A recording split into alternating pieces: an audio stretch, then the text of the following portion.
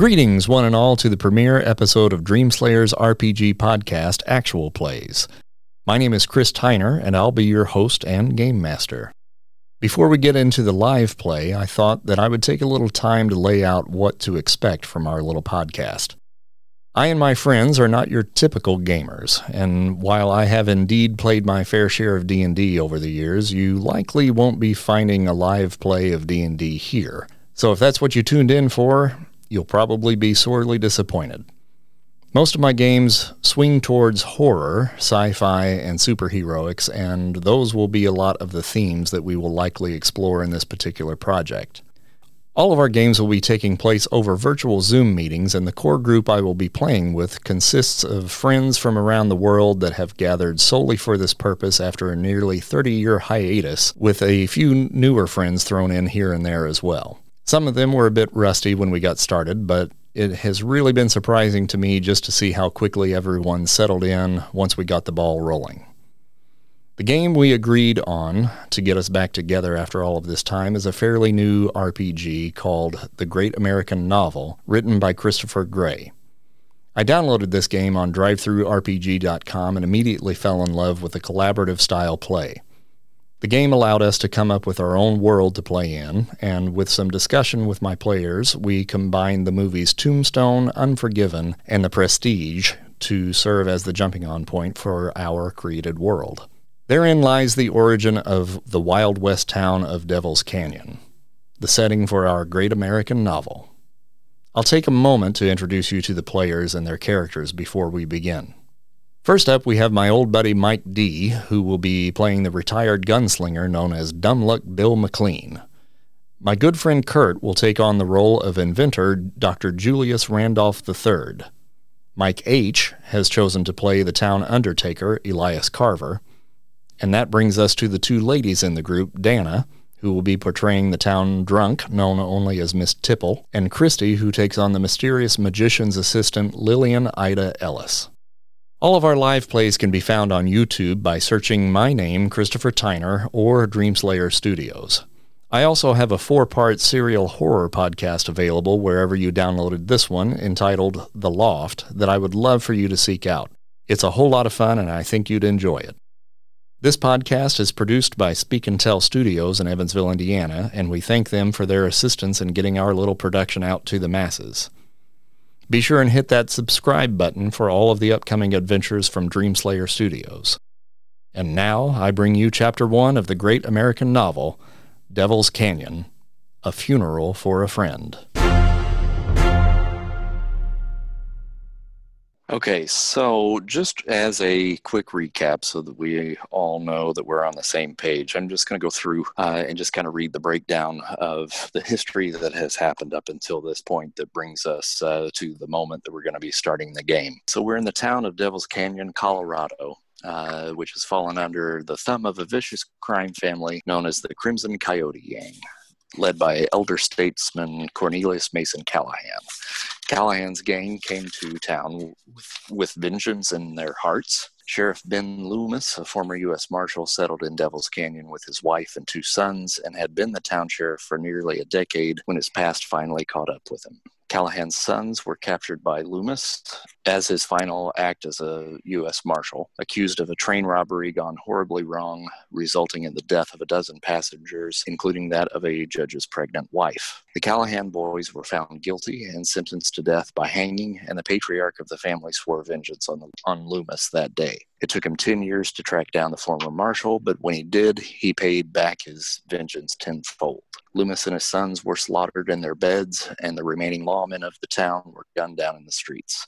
Callahan laid claim to the town, enacting a tariff on all businesses conducted in the area, and has set up shop at the local gambling hall. Additionally, Callahan's only surviving son murdered the beloved local brothel madam, earning him the ire of the women he now lords over with an iron fist. Callahan has taken a keen interest in a particular citizen in town, a local inventor, whom he sees potential of a great profit, as this man is a visionary in the field of science. A traveling theater troupe led by a stage magician had been forced to set up permanent shop in town for the amusement of the Crimson Coyote Gang, and out of necessity made friends with the local tavern owner.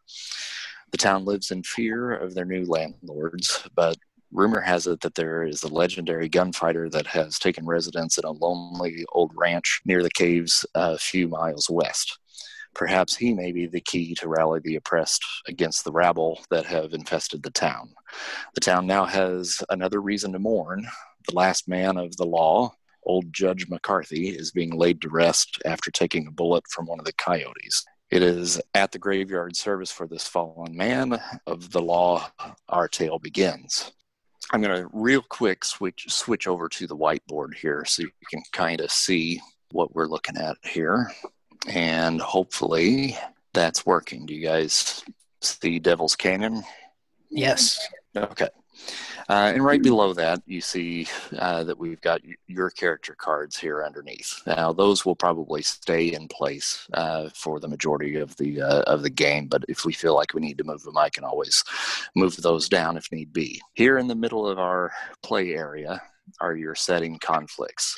These two conflicts stay on the board pretty much at all times. You can resolve these conflicts once per chapter, but they will always return. Oppression and fear are our two setting conflicts. And oppression really would be anything that would be connected to the Crimson Coyote Gang.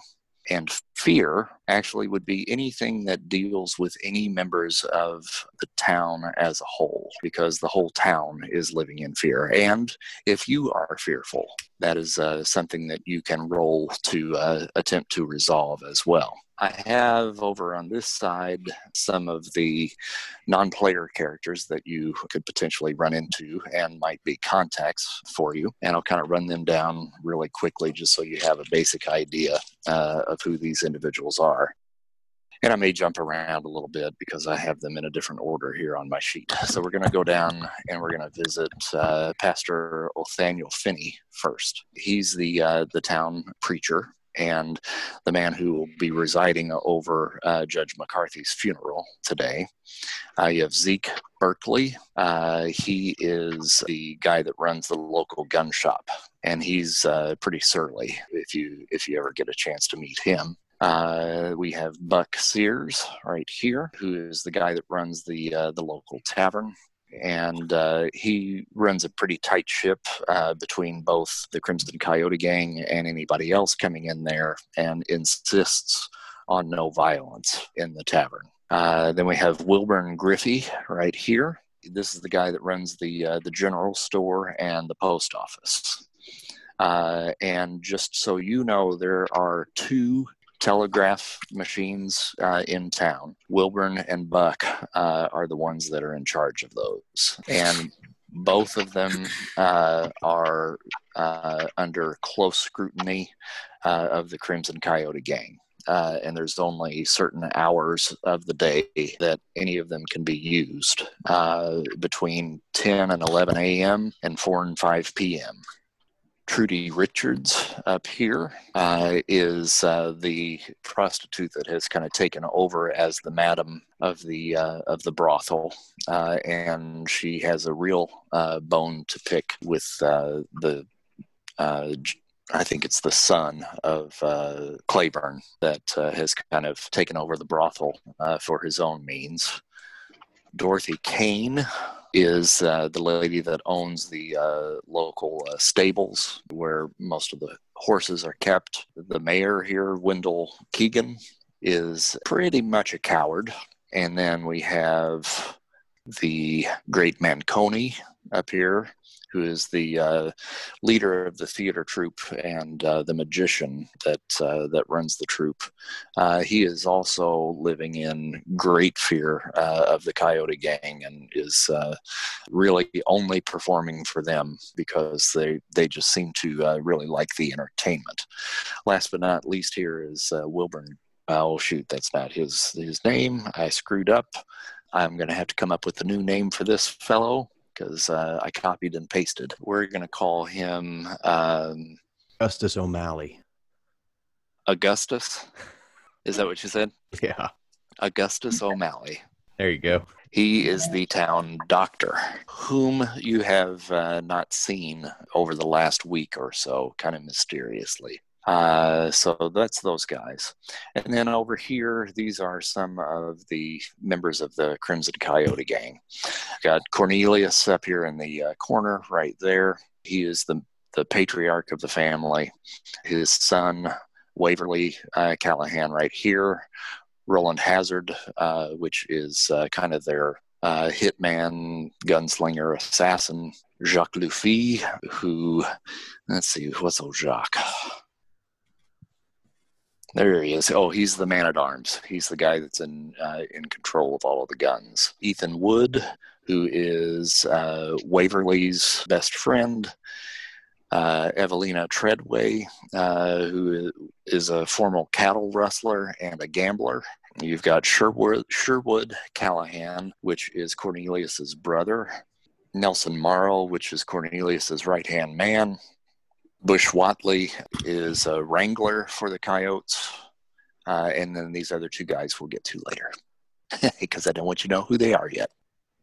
So that's what we've got. Now, in starting the game right now, we know that this afternoon at the local church, they're having a service for Judge McCarthy.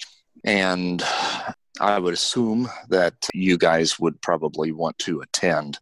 Now, as is the history of recent funerals that have taken place since the Coyote Gang have been in residence for the last month, because of the fear of this gang, a lot of the townsfolk have refrained from showing up to these things. There are usually a smattering of individuals that do attend, but pretty much every time Coyote Gang has been hanging out just outside the walls of the little cemetery there by the church, and not scaring people off, but just making their presence known. So it's about, we'll say about 2 hours before the funeral is supposed to begin. And I will turn things over to you guys and ask you, what are your characters doing prior to the funeral? My character, Bill McLean, is really just kind of hanging out at where he lives. He lives in an old church on the outskirts of town. And while he's aware of what's going on in town, he doesn't want to have too much to do with it, but he is starting to feel kind of a sense of duty coming along with what's going on in town and what the gang's up to and how things are going. So he's kind of debating whether or not he's going to even show up or even acknowledge what's going on yet, but he's getting to that point. Yeah, I think Dr. Julius Randolph didn't arrive to town too long ago.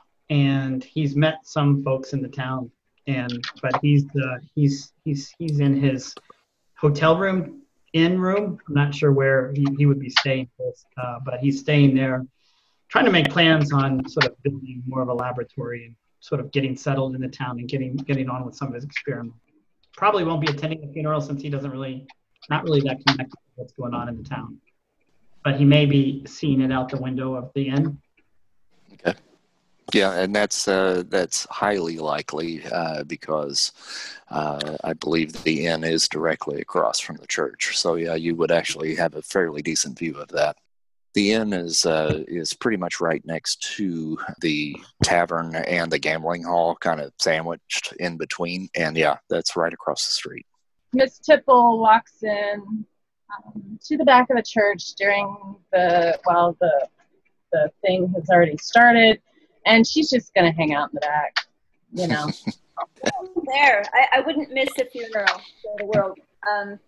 The spirits, especially if they are not quite at rest, are going to be thick and heavy around any funeral. And it's important to me to make the rounds among the guests and the other attendants. It's nice to see who's grieving.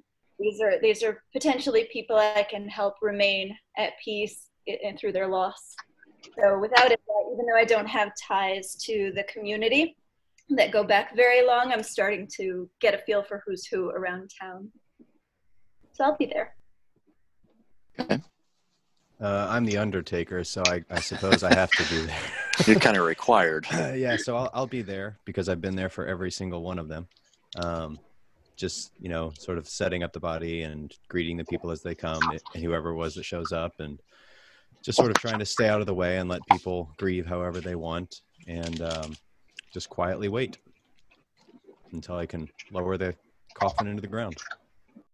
Elias, you have prepped the body, brought it to the church for the graveside service. Lillian and Miss Tipple are in attendance along with you at this point. From the rest of the town, you see Wilburn Griffey, the general store manager, has shown up, and Trudy Richards, the lady that runs the stables. No, I'm sorry, Dorothy Kane, the lady that runs the stables, has shown up as well.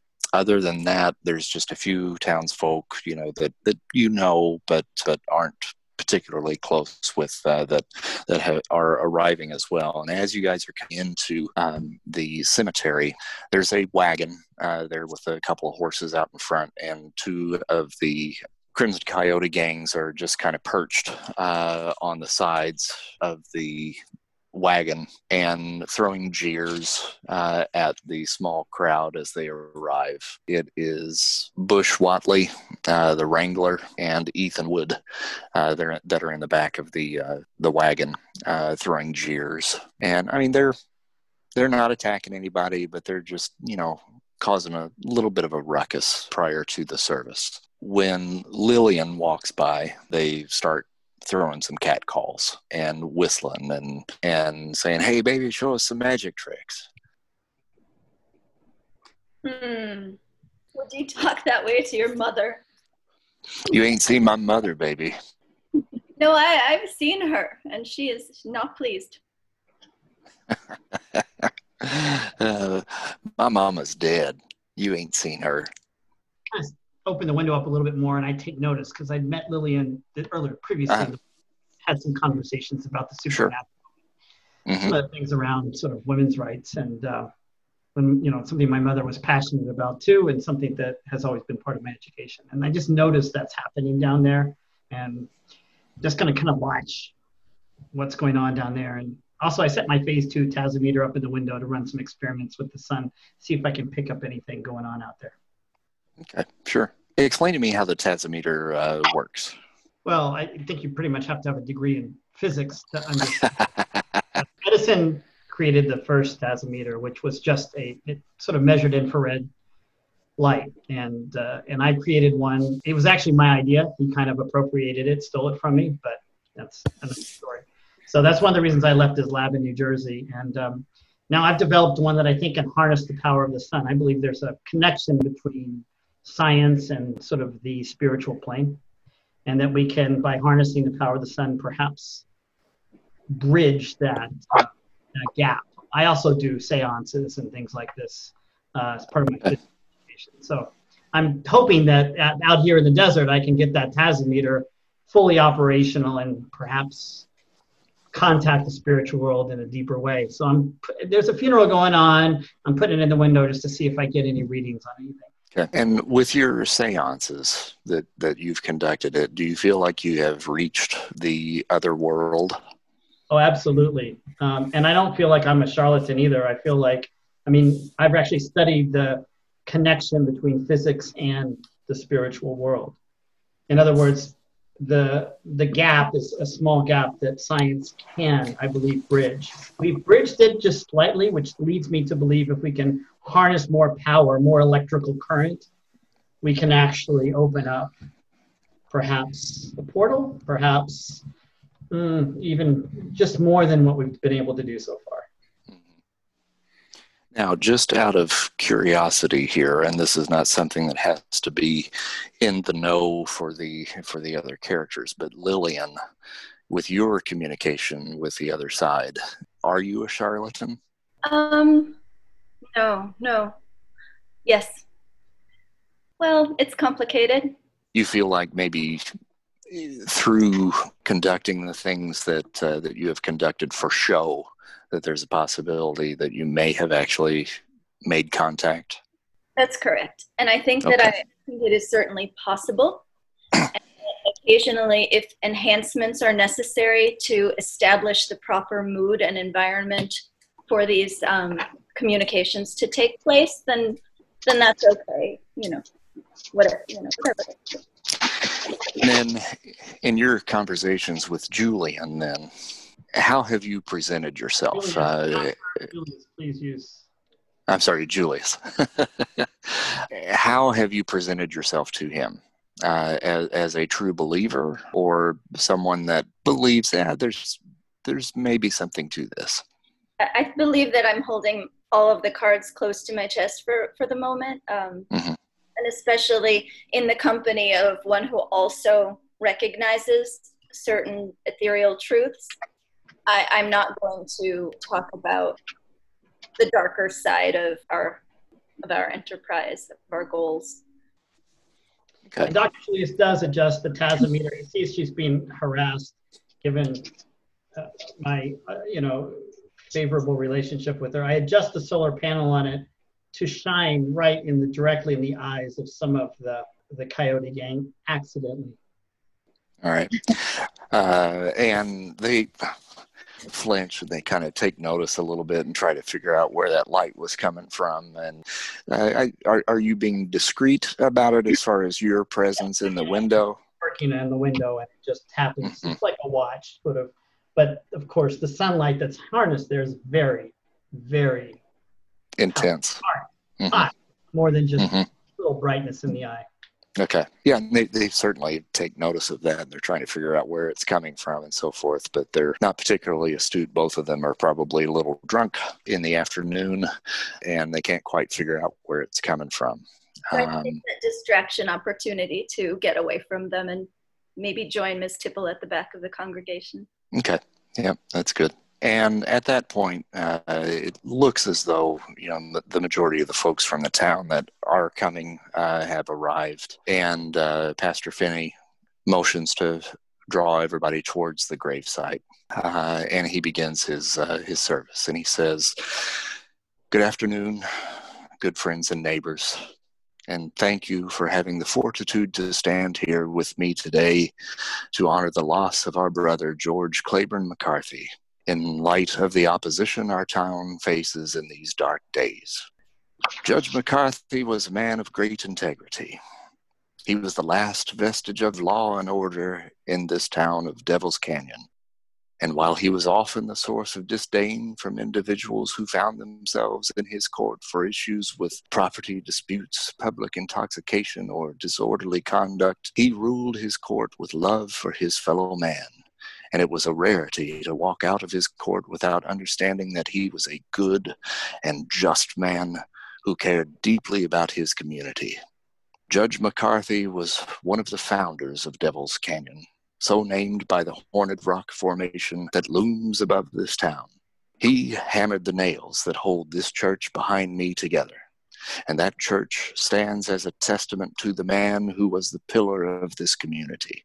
And the fact that this humble and gentle man was struck down in the autumn of his years like a dog in the street is a travesty from which we will never recover. He was more than a friend to us. He was a father, and his presence here will be sorely missed. Please join me in the recitation of the Lord's Prayer. Our Father, who art in heaven, hallowed be thy name.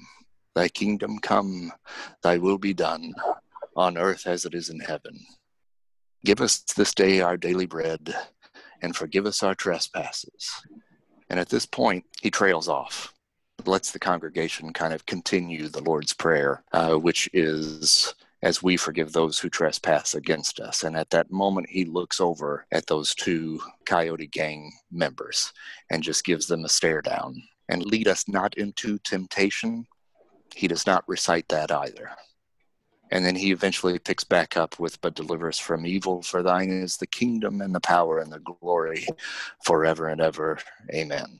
And now we lay our good friend, Judge Claiborne McCarthy, to rest. Godspeed, my brother. You will not be forgotten. During the process of this funeral, Wilburn, the owner of the general store, has been somewhat distracted, and he keeps kind of looking past the church. Those of you that are on ground level kind of catch his attention being drawn elsewhere. And up on the hill, you see a single lone rider silhouetted in the sunlight atop a horse and just watching the proceedings from afar. And this, for some reason, is making Wilburn a little bit nervous. Once the service is over, the pastor comes over to Elias and says, "Let's gather up a couple of the men folk here, and we'll lower the judge into the grave." And he gets Wilburn and a couple of the other men that were brave enough to show up, and you guys lower him into the grave. And a couple of the other guys are responsible for throwing the dirt on. So at this point, the funeral is adjourned, and you all may make your way wherever you would like to go or discuss what you would like to discuss. I need a drink. I'm going to the tavern. Have you left already? Bye. Yeah, she's stumbling away. I would approach Lillian. So did you know Judge McCarthy, ma'am? It's nice to have you in attendance. These things don't honestly usually have a lot of people show up, and any soul that arrives is always welcome. I just didn't know if you'd had an opportunity to get to know him. Thank you, sir. I know him by reputation only, and the words to send him off were well considered and thoughtful. It was a beautiful ceremony. Sorry, she doesn't laugh. No. Everybody grieves in their own way, ma'am. Yes, the words. So there have been many deaths. I take it. Oh, I mean, business has been well. Not the kind of business you want to do well in, unfortunately. But yes, Devil's Canyon has seen an uptick, I suppose you could say. Thank you for coming. I may join Miss Tipple for a drink. What's the lone rider do when he sees the crowd dispersing? He hangs around there for a minute and kind of trots the horse back and forth, kind of across the ridge there, trying to make up his mind whether to go down into town or turn around. And eventually decides to just kind of slowly head back home, head back the other way. Wilburn Griffey, the guy that owns the general store, also makes his way towards the tavern to have a nice stiff drink. So Tipple, you end up getting there first, and the bartender, the owner of the tavern, is Buck Sears, and he sees you coming and has your drink ready. Thanks, Buck. What do you usually drink? Whiskey. All right, one whiskey, Miss Tipple, right there at the end of the bar for you. Thank you, Buck. I'll head to my usual table, which is in the corner, be away from everybody. Anyone going to join? What's the day, Chris? What time are we looking at right now? Is it cocktail time, or was it a little early? It's probably about 3 o'clock in the afternoon. Lillian, where were you heading? I missed that. I suppose I might head up to see if Dr. Julius is in. Okay. And then, Elias, you were going to the bar, correct? Yes, I go up and talk to Buck, and hello, Buck. Sorry we couldn't see you today at Judge McCarthy's funeral. It was nice as far as funerals go. Well, you know how I feel about it. These fuckers come into our town and are just taking us out one by one. They got the last good one. Been trying for sure. I would like a drink, please. What can I get you today there, Elias? Something strong. This was a tough one. I'll fix you up something special. Thank you. He mixes a couple drinks together, slides it down at the end of the bar for you. That'll put hair on your chest there, boy. Boy, haven't been called that in quite a while. Thank you, Buck.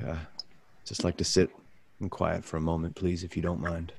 Well, even though I wasn't there today, let me tell you, I appreciate what you do for this town. Not much glue that's going to be able to hold us together. I just wish there was more that we could do. Perhaps one day. And Miss Tipple's down. Do you have like a little table that you usually go to? Yeah, I picture it. Maybe you picture it a different place, but I picture it kind of like the bar, and then there's the front of the building, and then there's a little table off to the side. That's how I picture it. We're in the corner. Okay. Away from everybody. Elias, you do see Miss Tipple there at her usual table, sitting in the corner over there. Have you had much interaction with each other, do you think? I don't think I've had a lot of interaction with anybody. I mean, not anybody living. Kind of keep to myself. Find it kind of difficult to interact with people on a personal level outside of, pleasantries and offering condolences. Yeah. It's just not anything I've really had a lot of practice with. But I see her over there and sort of lift my drink to her and give her a nod. I appreciate her showing. And decide to go over and try to talk to her for a minute. As you do, you're going to pass old Wilburn, and he's sitting there just milking a glass of whiskey, and he's just kind of tapping. His knees just kind of tapping a little bit, and he keeps kind of looking through the swinging doors of the tavern, almost like he's expecting somebody to show up. And he just kind of keeps looking over there. Do I walk by him on the way to Miss Tipple? Yeah, you'll be passing him on the way. I stop for a second. Wilburn? Oh, Elias. Everything's fine. Sure was a nice little send-off for old Judge McCarthy. We sure will be missing him. Won't be the same. Seem to be a little distracted today, Wilburn. Seem to be a little distracted. Yeah, I suppose so. So much trouble here in this town, and we sure don't need no more. No, we don't. All right. Is there anything you'd like to talk about? You saw that feller up there on the hill, didn't you? Did? That old boy's been coming down to my shop, coming down for supplies. I think he's holed up there at the old Ghost Ranch. The old church that was up there at the top of the hill up at Ghost Ranch. I think he's kind of living up there. He came into my shop earlier this week, just routine. Never really says much, keeps to himself. I asked his name, said his name's Bill. Didn't give me no last name. And I don't think too much of it. New fella in town, not really in town, just outside of town, kind of keeps to himself. I can't say I blame him with everything that's going on down here. But that fella that dresses in black of Cornelius's group, Hazard, they call him, Roland Hazard. He's that real dark and mean-looking man. I see him getting ready to walk into my shop, and this other old boy, big old bushy beard Bill, he asked me to hide him, put him in my back room. I told him, "What are you talking about?" And he said, "You need to get me in that back room right now." And well, the way he said it, I know he meant business. So I stuck him back there. Roland, he came in. He did his shopping, paid me his money, and got out of there. As soon as he left, that old bearded boy just up and walked out. Didn't say two words to me on the way out. Now, he's been in my shop probably 2-3 times since he's been around these parts. And somewhere underneath that big bushy beard of his, I swear I've seen him before. And I have a lot of wanted posters that appear at my shop, and I can't say for sure, but I'd say looking at those eyes, I remember those eyes from one of them posters. We don't need no more trouble in this town. I don't want there to be some big gang fight here. It's bad enough as it is. They got their thumb on each and every one of us here. We can't even shit without asking permission.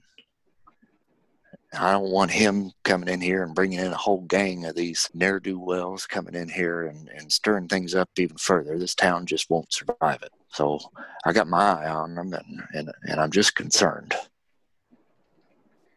Thank you for sharing, Wilburn. I'm afraid with the judge gone, well, things are either going to get worse or we're going to enjoy a very shaky but very, very fragile peace. And if this is Bill, you said? That's what he said his name was, Bill. If this Bill fellow threatens that, then perhaps you need to have a talk with Cornelius. Now, I know you don't like the man, and neither do I, but like you said, we don't need any more bloodshed. I ain't stirring up no shit. I'm going to tell you that right now. I ain't stirring up no shit, and I don't want you stirring up no shit. Now, you got this out of me. You asked me what I was thinking about. That's what I was thinking about. Now, don't you go up stirring shit with those boys, because they're going to go up there, going to try to murder him, and who knows, he's probably got 15 more guys up there waiting to pounce, and it's just going to be a goddamn firefight. Wilburn, is he buying supplies for 15 people? Well, shit, no. Well, maybe he's up there by himself, wanting to stay by himself. Well, then he can fucking stay up there by himself for all I care. He wants to come down and buy some stuff from you, that's fine, but I ain't going to hide him in no hidey hole no more. I'm going to tell him to get out if he comes in there and tells me what to do. Wilburn, can we agree to live and let live for a moment? Just let people live. I'll tell you, Well, if Bill comes back into town, you tell him I'd like to have a word and send him my way. I won't talk to Cornelius. I will not try to start any fights. But please, I would not mind having a word with him. I have seen my share of death. I don't want more. I suppose I can't do no harm. You promised me, though. Don't stir up no shit. Have I ever stirred up shit? Well, yeah, you're a good boy. Thank you, Wilburn. So are you. Now, if you will excuse me, I'm going to go see if I can't talk to the woman in the corner. All right, then. By the way, Judge McCarthy sure did look good. You made him look good. Well, thank you. That means a lot. I'm going to miss him. Before you go to Miss Tipple, I'm going to switch over to Lillian and Julius. So do you just go upstairs and knock on his door there, Lillian? I sure do. Oh, and you all, just so you know, you have a plot point because we have begun our first chapter. So anytime one of you want to interject and spend a plot point, you're welcome to do so. Okay, good. I'm still not sure. I think that means take over the narrative, but I think we're just going to. So I opened the door. I mean, did you knock on the door? On the door. I peek out a little bit and I say, "Oh, Lillian, it's a pleasure to see you. I wasn't prepared for you. One moment, please." And I'm dressed very well for this town. I'm wearing kind of a full suit and everything like what you might wear in the city. But for me, it's a little disheveled and rusty. So I straighten myself up a little bit and then open the door and say, "Yes, how are you? What can I do for you?"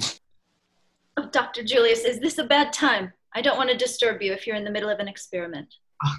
I'm always in the middle of an experiment. It's always a bad time, but it's always a good time too.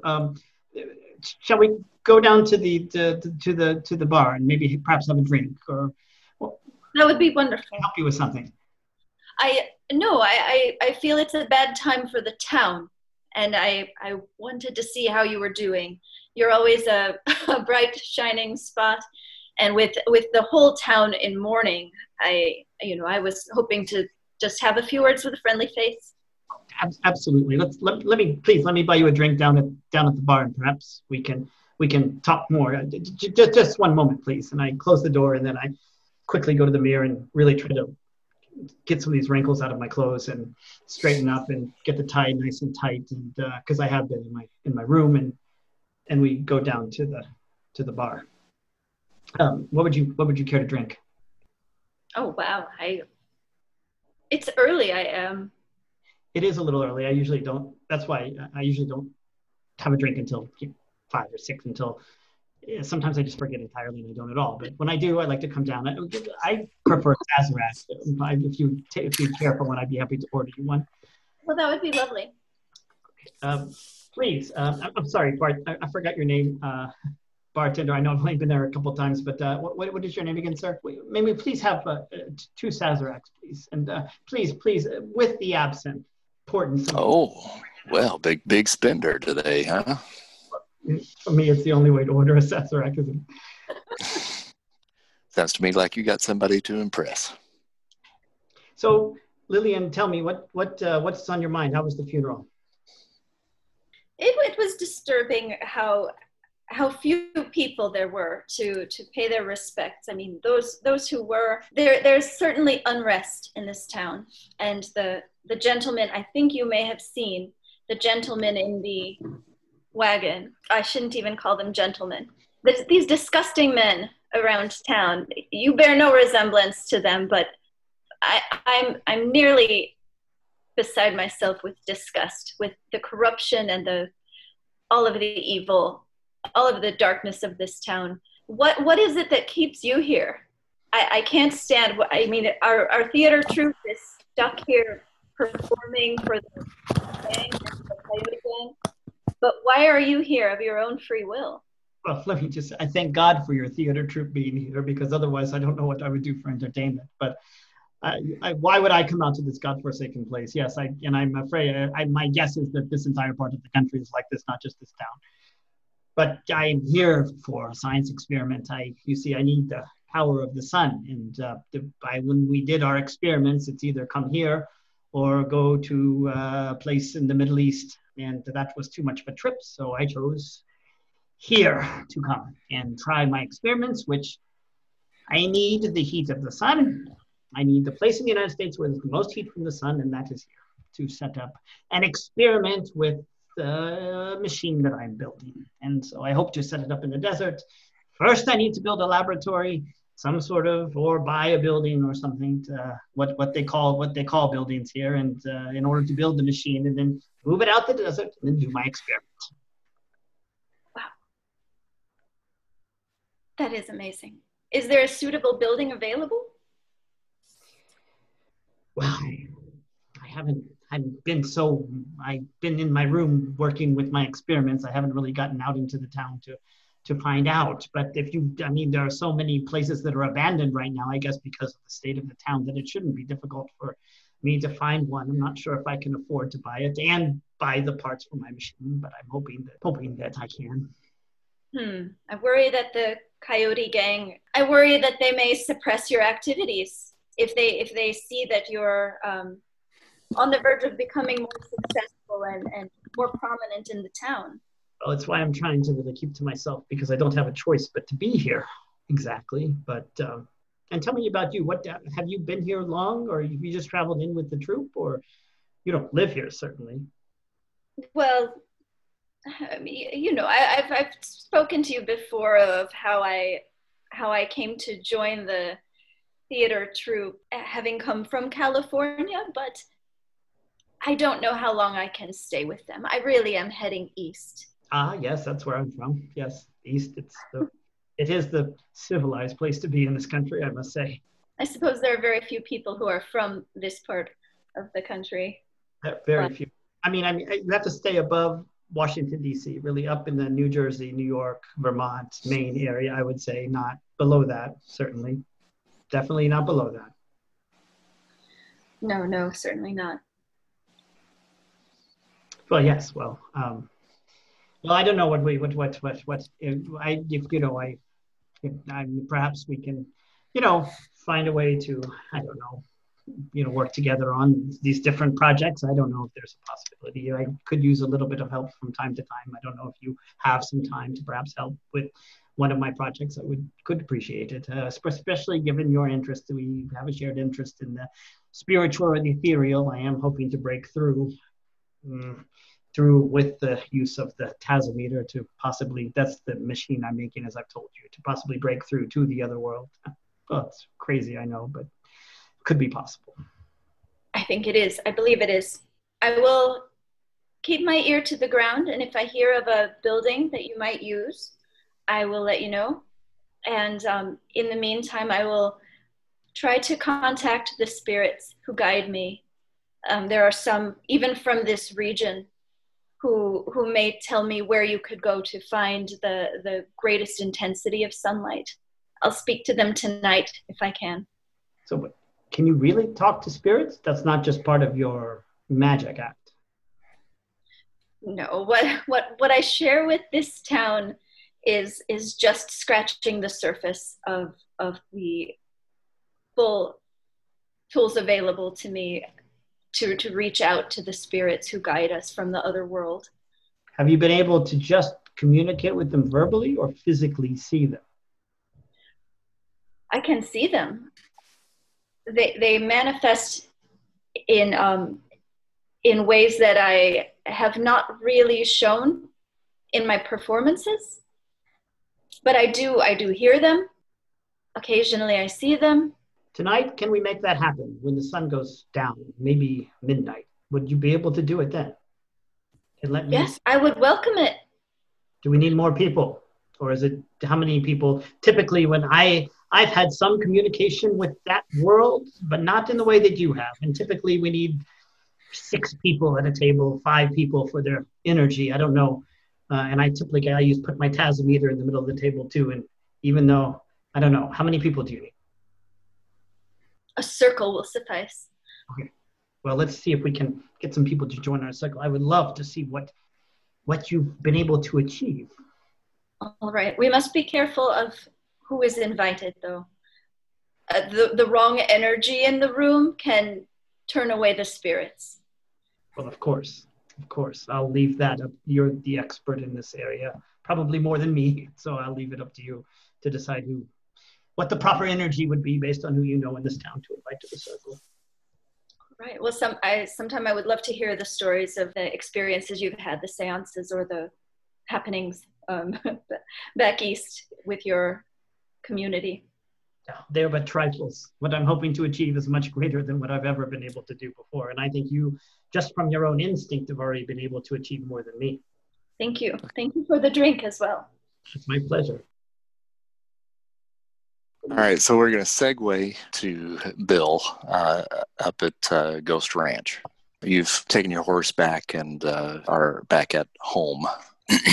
Well, I'm feeling pretty conflicted. My previous life as a gunfighter, I've witnessed a lot of violence, obviously, and injustice. Don't have a lot of tolerance for that anymore. And I was hoping to kind of set up outside of town, just away from people and avoid things like this. But I'm feeling compelled to address this. You know, I'm realizing that even when you sort of seek a place of peace and isolation, that Bill really feels kind of cursed. You know, like violence follows him around. He's feeling that he rather than trying to avoid it, he needs to, kind of confront it on his terms.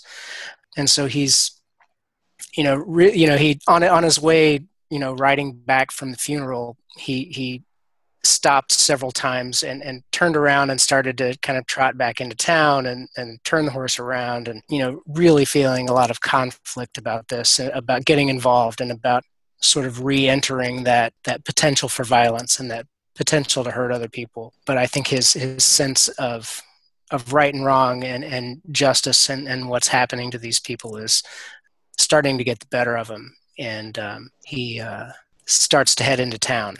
And decides to head down into town. Where are you going to head? I think he'll come down the ridge and just kind of take the horse down Main Street and see what's going on and see where people are and just kind of tie the horse up in front of the saloon and just take a look around and see what he can see.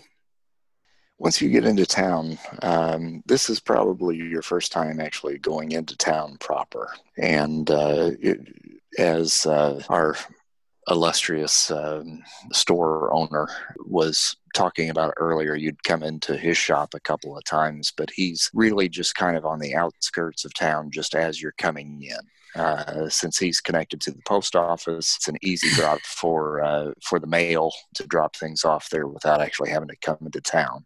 As he said, there was one individual of the Coyote gang that kind of got your dander up a little bit, that Roland Hazard. And I have some ideas about maybe how you guys might have come across each other, but why don't you tell me what you think your guys' history is?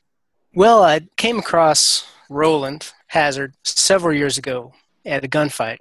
My fight wasn't with him. It was with one of his pals, and as often happened in my gunfights, I squared up with him and started to go for my gun and kind of fumbled it a little bit, and gun went off, not exactly where I wanted it to, and I ended up shooting a shovel off to the side on the street. I was leaning up against a post. Bullet ricocheted off of that shovel and went straight through Roland's pal's heart, killed him right away, and that's kind of how I got my nickname, Dumb Luck. That's what they call me, Dumb Luck Bill McLean. I got this knack for shooting people, and whether I'm intend to shoot them or not, and I never figured I was that good of a shot, but it always seems to hit where it's going to go. Ever since then, people just started gunning for me because I kind of seemed like an easy target until I wasn't. And, my sort of knack for winning despite myself encouraged people to gun for me. And Roland was not the least of those men since I killed his pal. And I just kind of wanted to stay out of that life. It's several years of people gunning for you wears on you, and just trying to get away from that. Roland kind of has it out for you because you killed his buddy. Yeah. And, I looked quite a bit different back then. I didn't have this bushy beard and wasn't quite as dusty and bedraggled as I am now. But I imagine if he got a good look in my eyes, he'd recognize who I was. Well, you'll be, and just to kind of describe the scene on the street as you're hitching up the horse.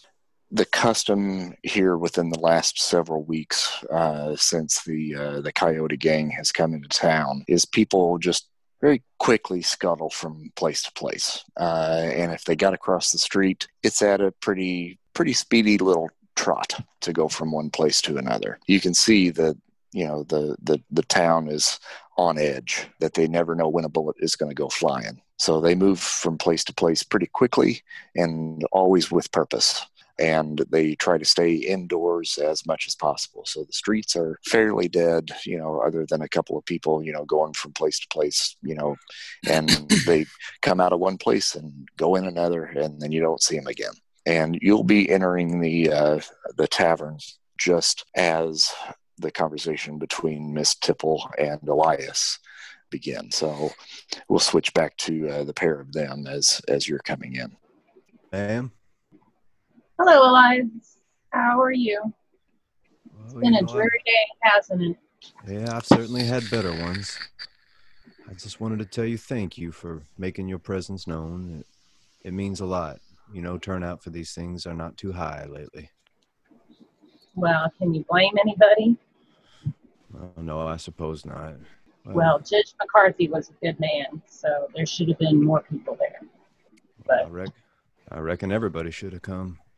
Maybe if they had, I don't know, things could be different. We could go back to the way things used to be. Or we could walk around and not look over our shoulders every time we had to cross the street. I don't think it's ever going to go back. Ever since the marshal died, it's just gone downhill around here. I don't know if we can give up all hope, can we? I mean, Is that all that we have left now, is to just sit and wait to die? Drink. Always the optimist.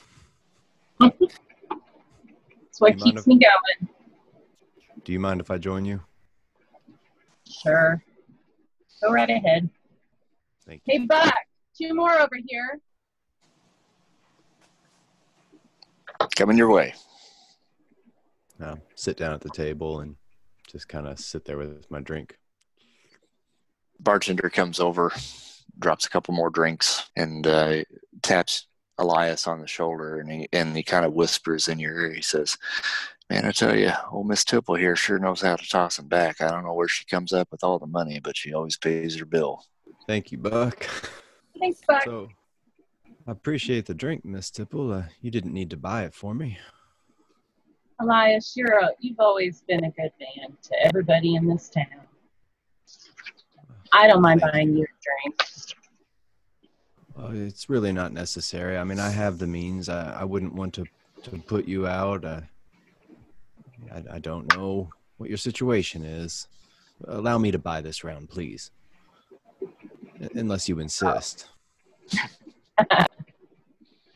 Oh, well, if you insist, then I'm happy to have you buy my drink.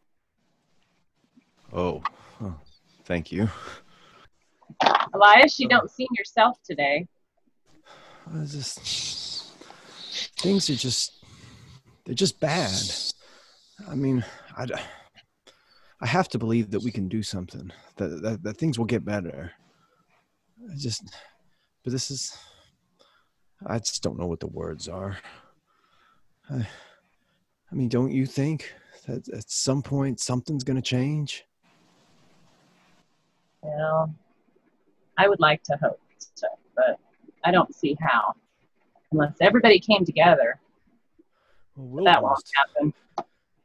Wilburn was telling me about a fellow that's been coming to his shop. I believe he said his name was Bill. And at this point, the saloon doors swing open. And this big bushy-headed, long-bearded fella just kind of stumbles into the bar. The whole bar kind of goes silent. This is a new face. It's somebody that's definitely not from around here, and you definitely don't recognize as one of the Crimson Coyote gang either. It's a stranger.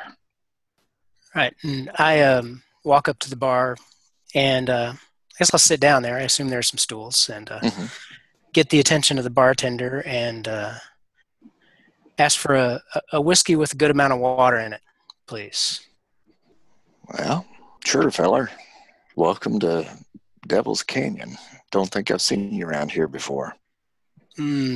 I've been into town to the store a couple times, but it's my first time in here. I'm set up camp out on the outskirts of town, the old Ghost Ranch. Oh yeah, the old Ghost Ranch up there. Hadn't seen much going on in a while. You're up by the cave, I assume. Yeah. Just shacking up in the old church building. Figure it keeps me honest, and what's left of the Holy Ghost in there might help me stay safe. That old Pueblo building church there is pretty sturdy. The ranch itself, as I'm sure have seen, is pretty run down. I think it belonged to the first family that settled in this area, so there wasn't a whole lot around at that point. The town hadn't even been founded by that time. That church is still standing, got good bones.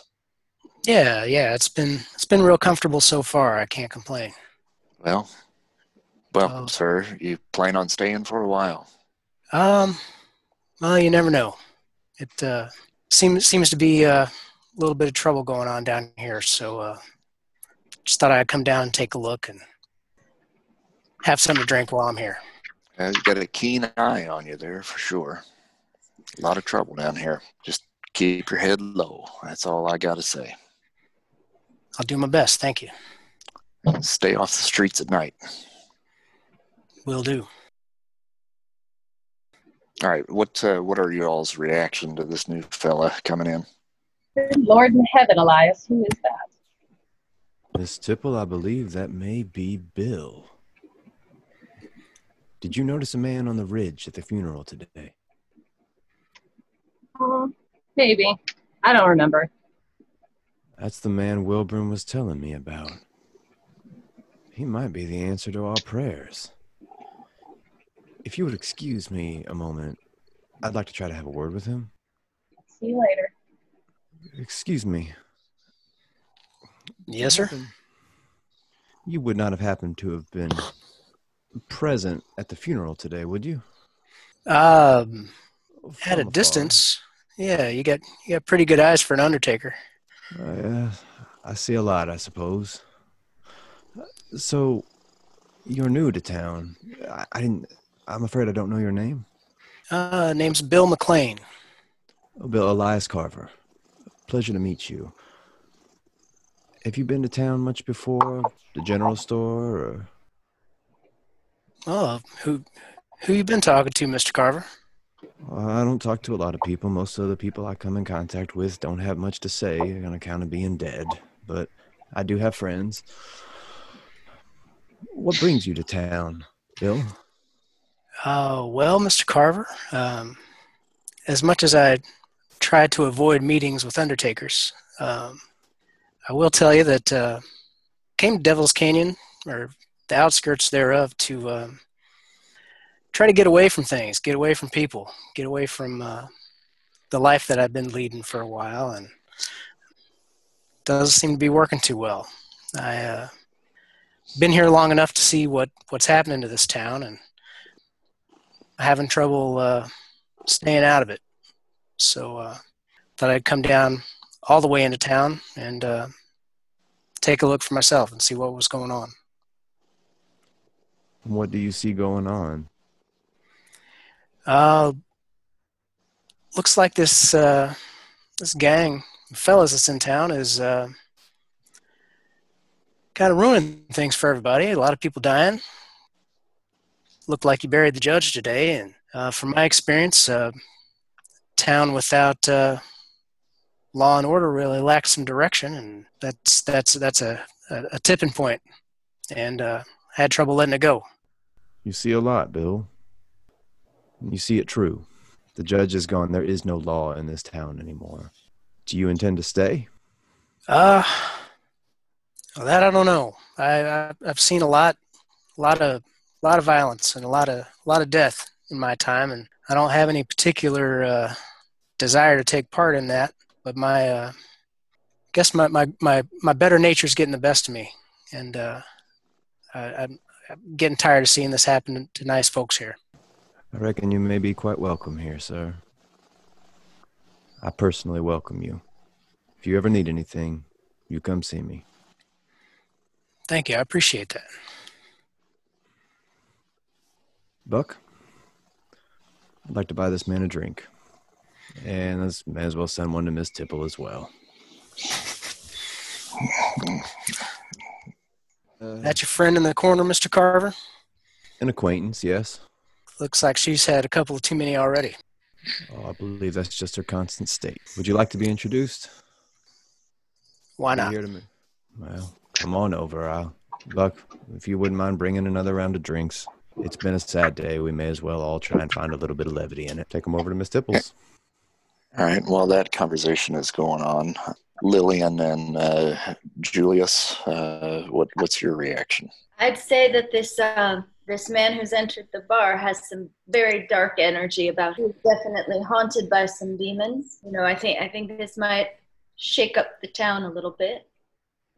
And I wonder if his pueblo up there, his Pueblo church up there on the ridge gets good sunlight. I think it certainly does, and perhaps also because it's this up on the hill, and given its history, perhaps it could also have other energies. It could be the perfect combination we're looking for of bright sunlight and some sort of spiritual energy. I wonder if we could talk him into having our seance there tonight on the hill. Perhaps his dark energy could be interesting to see if it could lead to somewhere. This seems promising, and being on the outskirts of town, we might evade the constant attentions of the Coyote Gang. Better than doing it in the inn room or here in the tavern. maybe the only place to do it. Oh, certainly. Yes. I think we should ask him. I think you might be better at approaching him than me. What do you think, given your acting ability? And I don't often come off very well with the locals here. He doesn't seem local though, but with people even in this part of the country. So perhaps you should approach him. Certainly, yes. Ms. Tipple, this is Bill McLean. Is that correct, sir? Yes, ma'am. Bill McLean. Pleased to meet you. I've seen you before. Have you seen me before? Or That's you what have I seen? said. Have I seen you before? Well, ma'am, I can't speak to that, but I've only been in town a couple of times, so I think that's unlikely. Well, maybe so, but you seem real familiar all of a sudden. Well, I got that kind of face. Well, you gonna sit down and have a drink? You're welcome. I suppose I will. You mind if I sit with my back to the corner there? Well, this is my usual spot. I just But think I suppose I could scoot on over a little bit. I just feel like things might go much better if I'm just facing out towards the room. I understand. Have a seat. Well, thank you. Elias, are you going to join us? Certainly. Buck should be drinking another round of drinks. I'd be more than happy to sit down and join you. Thank you. And Lillian and Julius, you see this occurring where he's being introduced to the town drunk.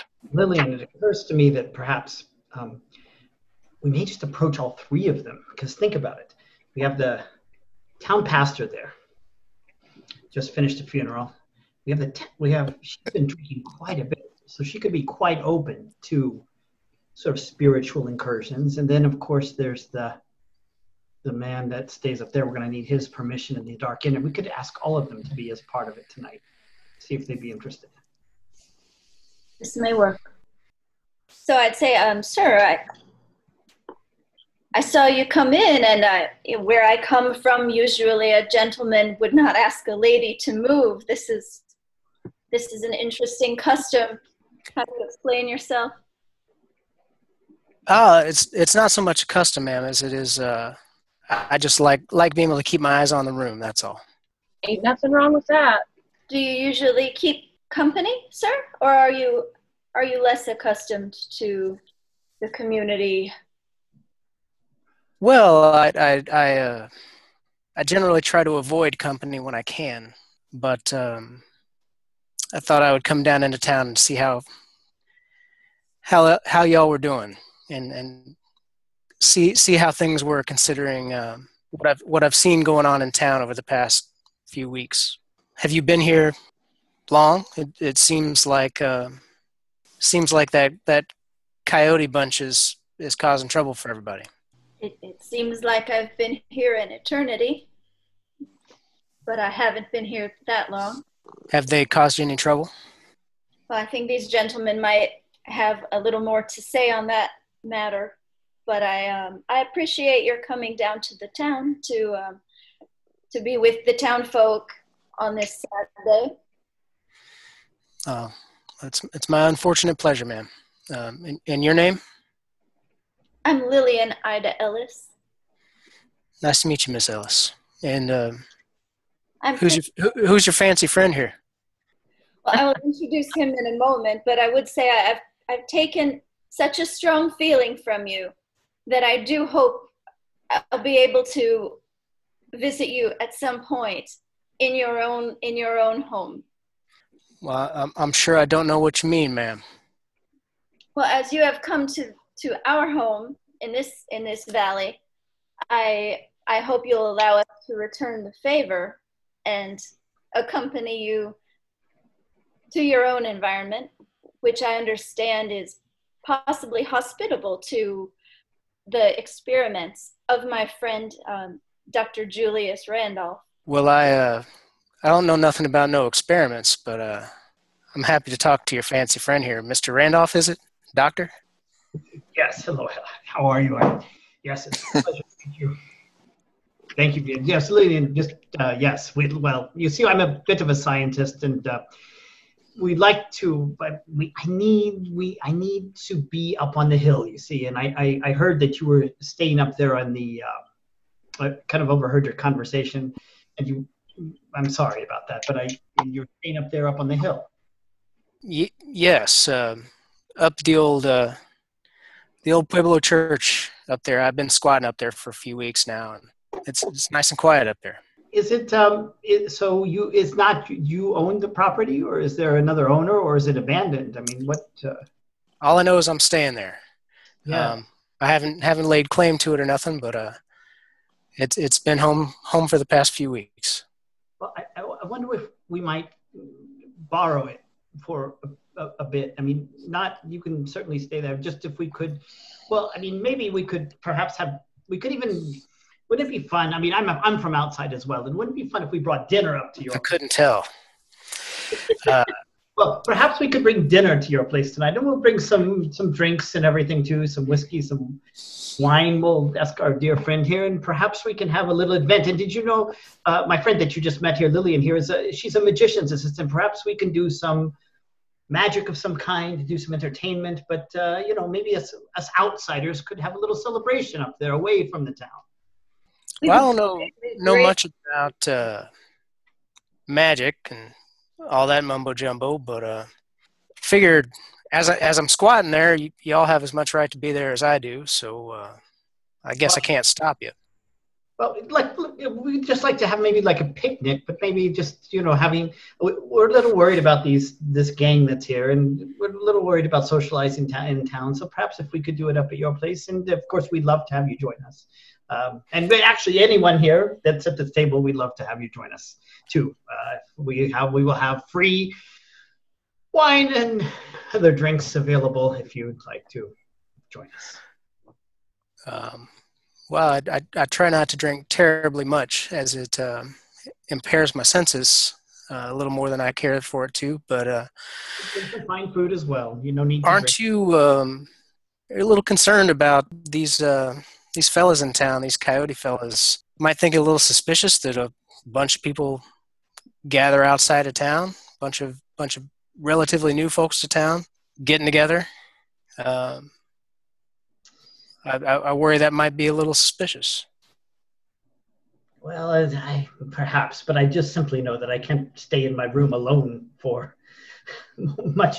I've been here a week already, and I'm starting to go a little crazy. I feel isolated. You know what I mean? Like quarantined or something. So perhaps, it'd be wonderful to get out somewhere and perhaps social, just see other people. And I don't know, some of us outsiders could get together, and perhaps it would be the perfect event. Well, I can't stop you, and I wouldn't mind seeing you folks up there. Well, thank you very much. So perhaps just think of it as a picnic, and we can all get to know each other a little bit better. And I think it will be a grand. Mr. Pastor, is it? Do you consider yourself a preacher or a pastor? What is your? Oh, neither. I'm the Undertaker. Undertaker. I don't deal with the deities as much as I deal with just the bodies. Well, would you care to join us too? I know you've had a terrible day, probably with this funeral and all the pressure from things happening in this town. We would love to have you join us for a little dinner, and perhaps we could talk as well. We have some common interests, we think. I'm invited as well? Absolutely. Well, yeah, Lillian, yes, I think so, yeah. Elias, your presence is essential, I feel.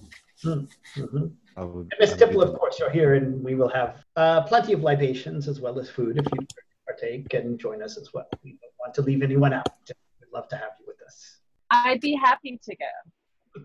And I have an idea of how we could get up there.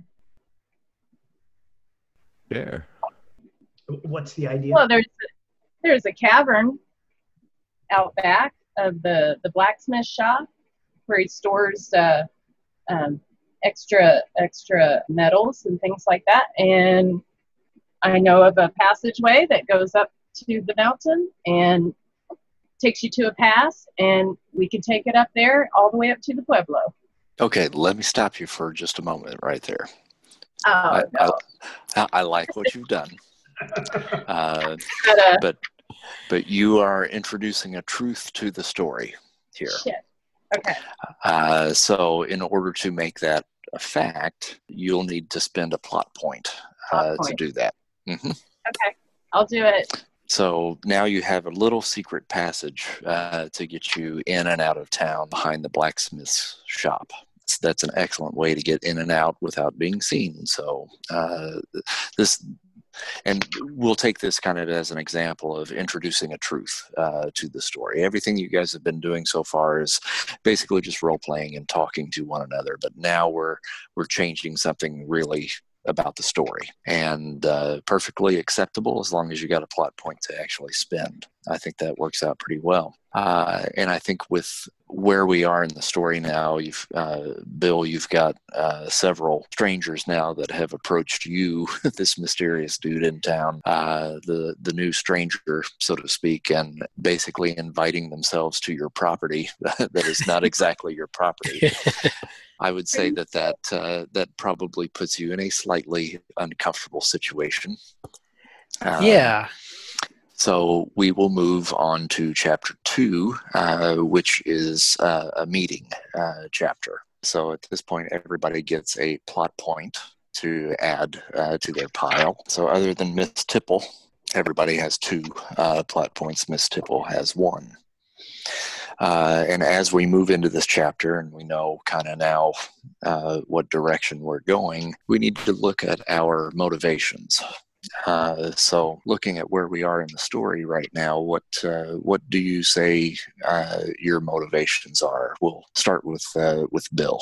I'd say Bill's motivations are switching from just trying to keep to himself and stay out of trouble and stay away from trouble and avoid conflict to I think he's starting to kind of move over into a reluctant sense of duty, and he's starting to warm up to the idea that conflict can be used for good or used to better things,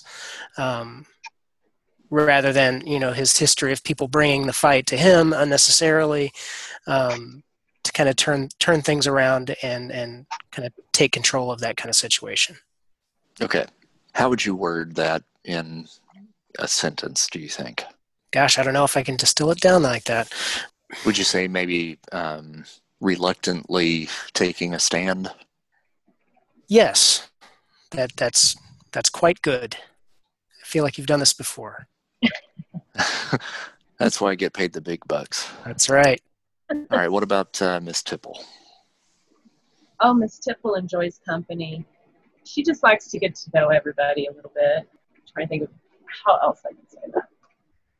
Is it a fear of loneliness, or is it just a genuine interest in people or trouble? Oh, she's interested in people and their trouble. She just likes to be around in any kind of scenario. She enjoys watching conflict, and she will, I don't know how to say this. I'm stuck. Help me out, Chris. Knowing a little bit more about your character's background, more so than what the players know. Yes. Would you say that you're maybe just kind of feeling these guys out and seeing what their capabilities are? That's why I enjoy being around them. Okay. To observe them, to get to know them a little bit.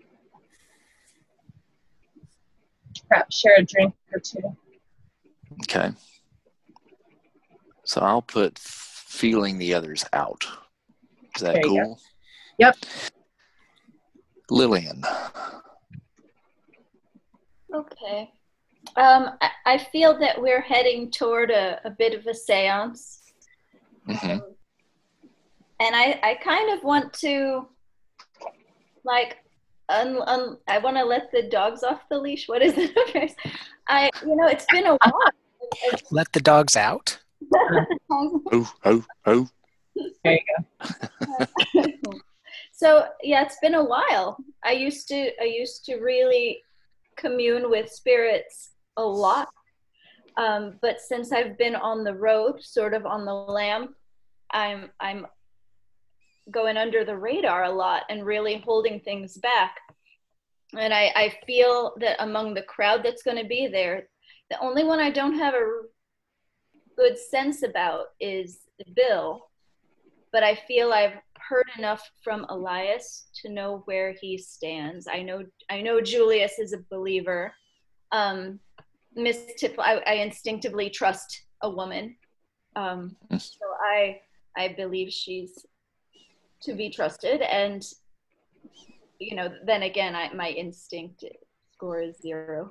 But, you know, really get out of any scrape I get into by trusting the wrong people. But Bill's the only one I'm sure of his motivations, and I feel like we'll probably be protected.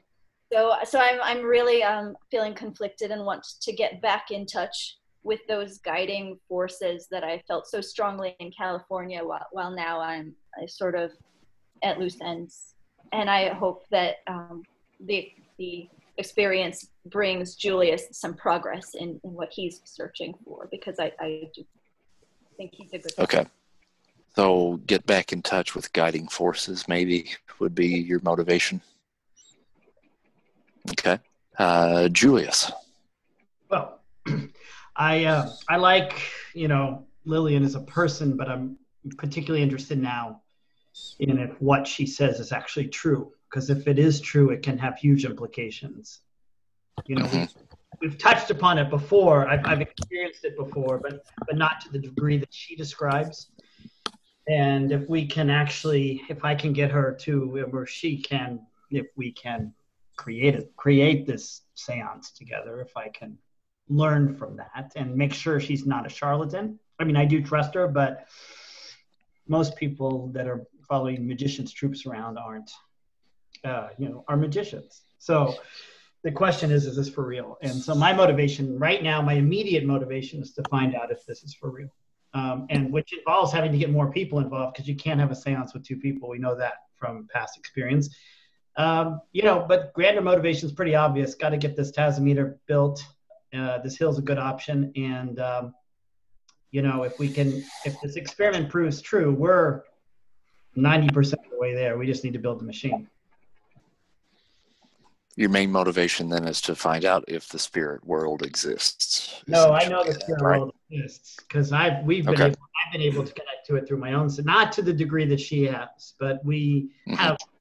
And plus, my early experiments with phase 1 and 2 of the Tazometer have broken out shown promising momentary possibilities, but never to the degree that she's described. But so if we can harness the power of the Tazometer combined with what her abilities are, we may just be able to open something, a portal, or much larger. So harness the power of the Tazometer then, right? Yeah, I mean, I don't know if it's going to be like I'll learn enough scientifically to be able to make the right adjustments from what she does, or if I'll need her help directly. I don't know. We'll have to see once. So my main motivation is to get this experiment moving tonight, to get this, or in the next couple of days if it doesn't happen tonight. We need to see what can happen. We need to see if this is possible. Okay. Got it. Okay. Elias. My motivation is essentially to stop the constant death and finally connect with people and try to bring some new life back to Devil's Canyon.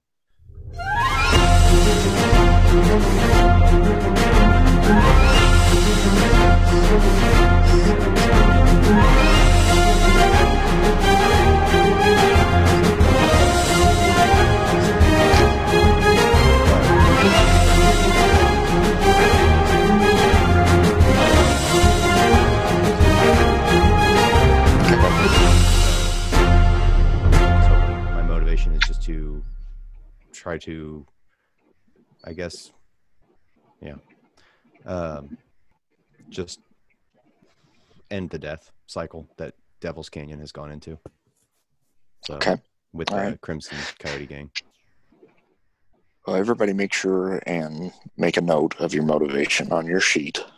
this is probably a good stopping point. I think once we get into the actual meeting portion of this, it could get pretty meaty. So I would say we should probably go ahead and call it for tonight, and then reconvene in about 2 weeks' time, same bat channel.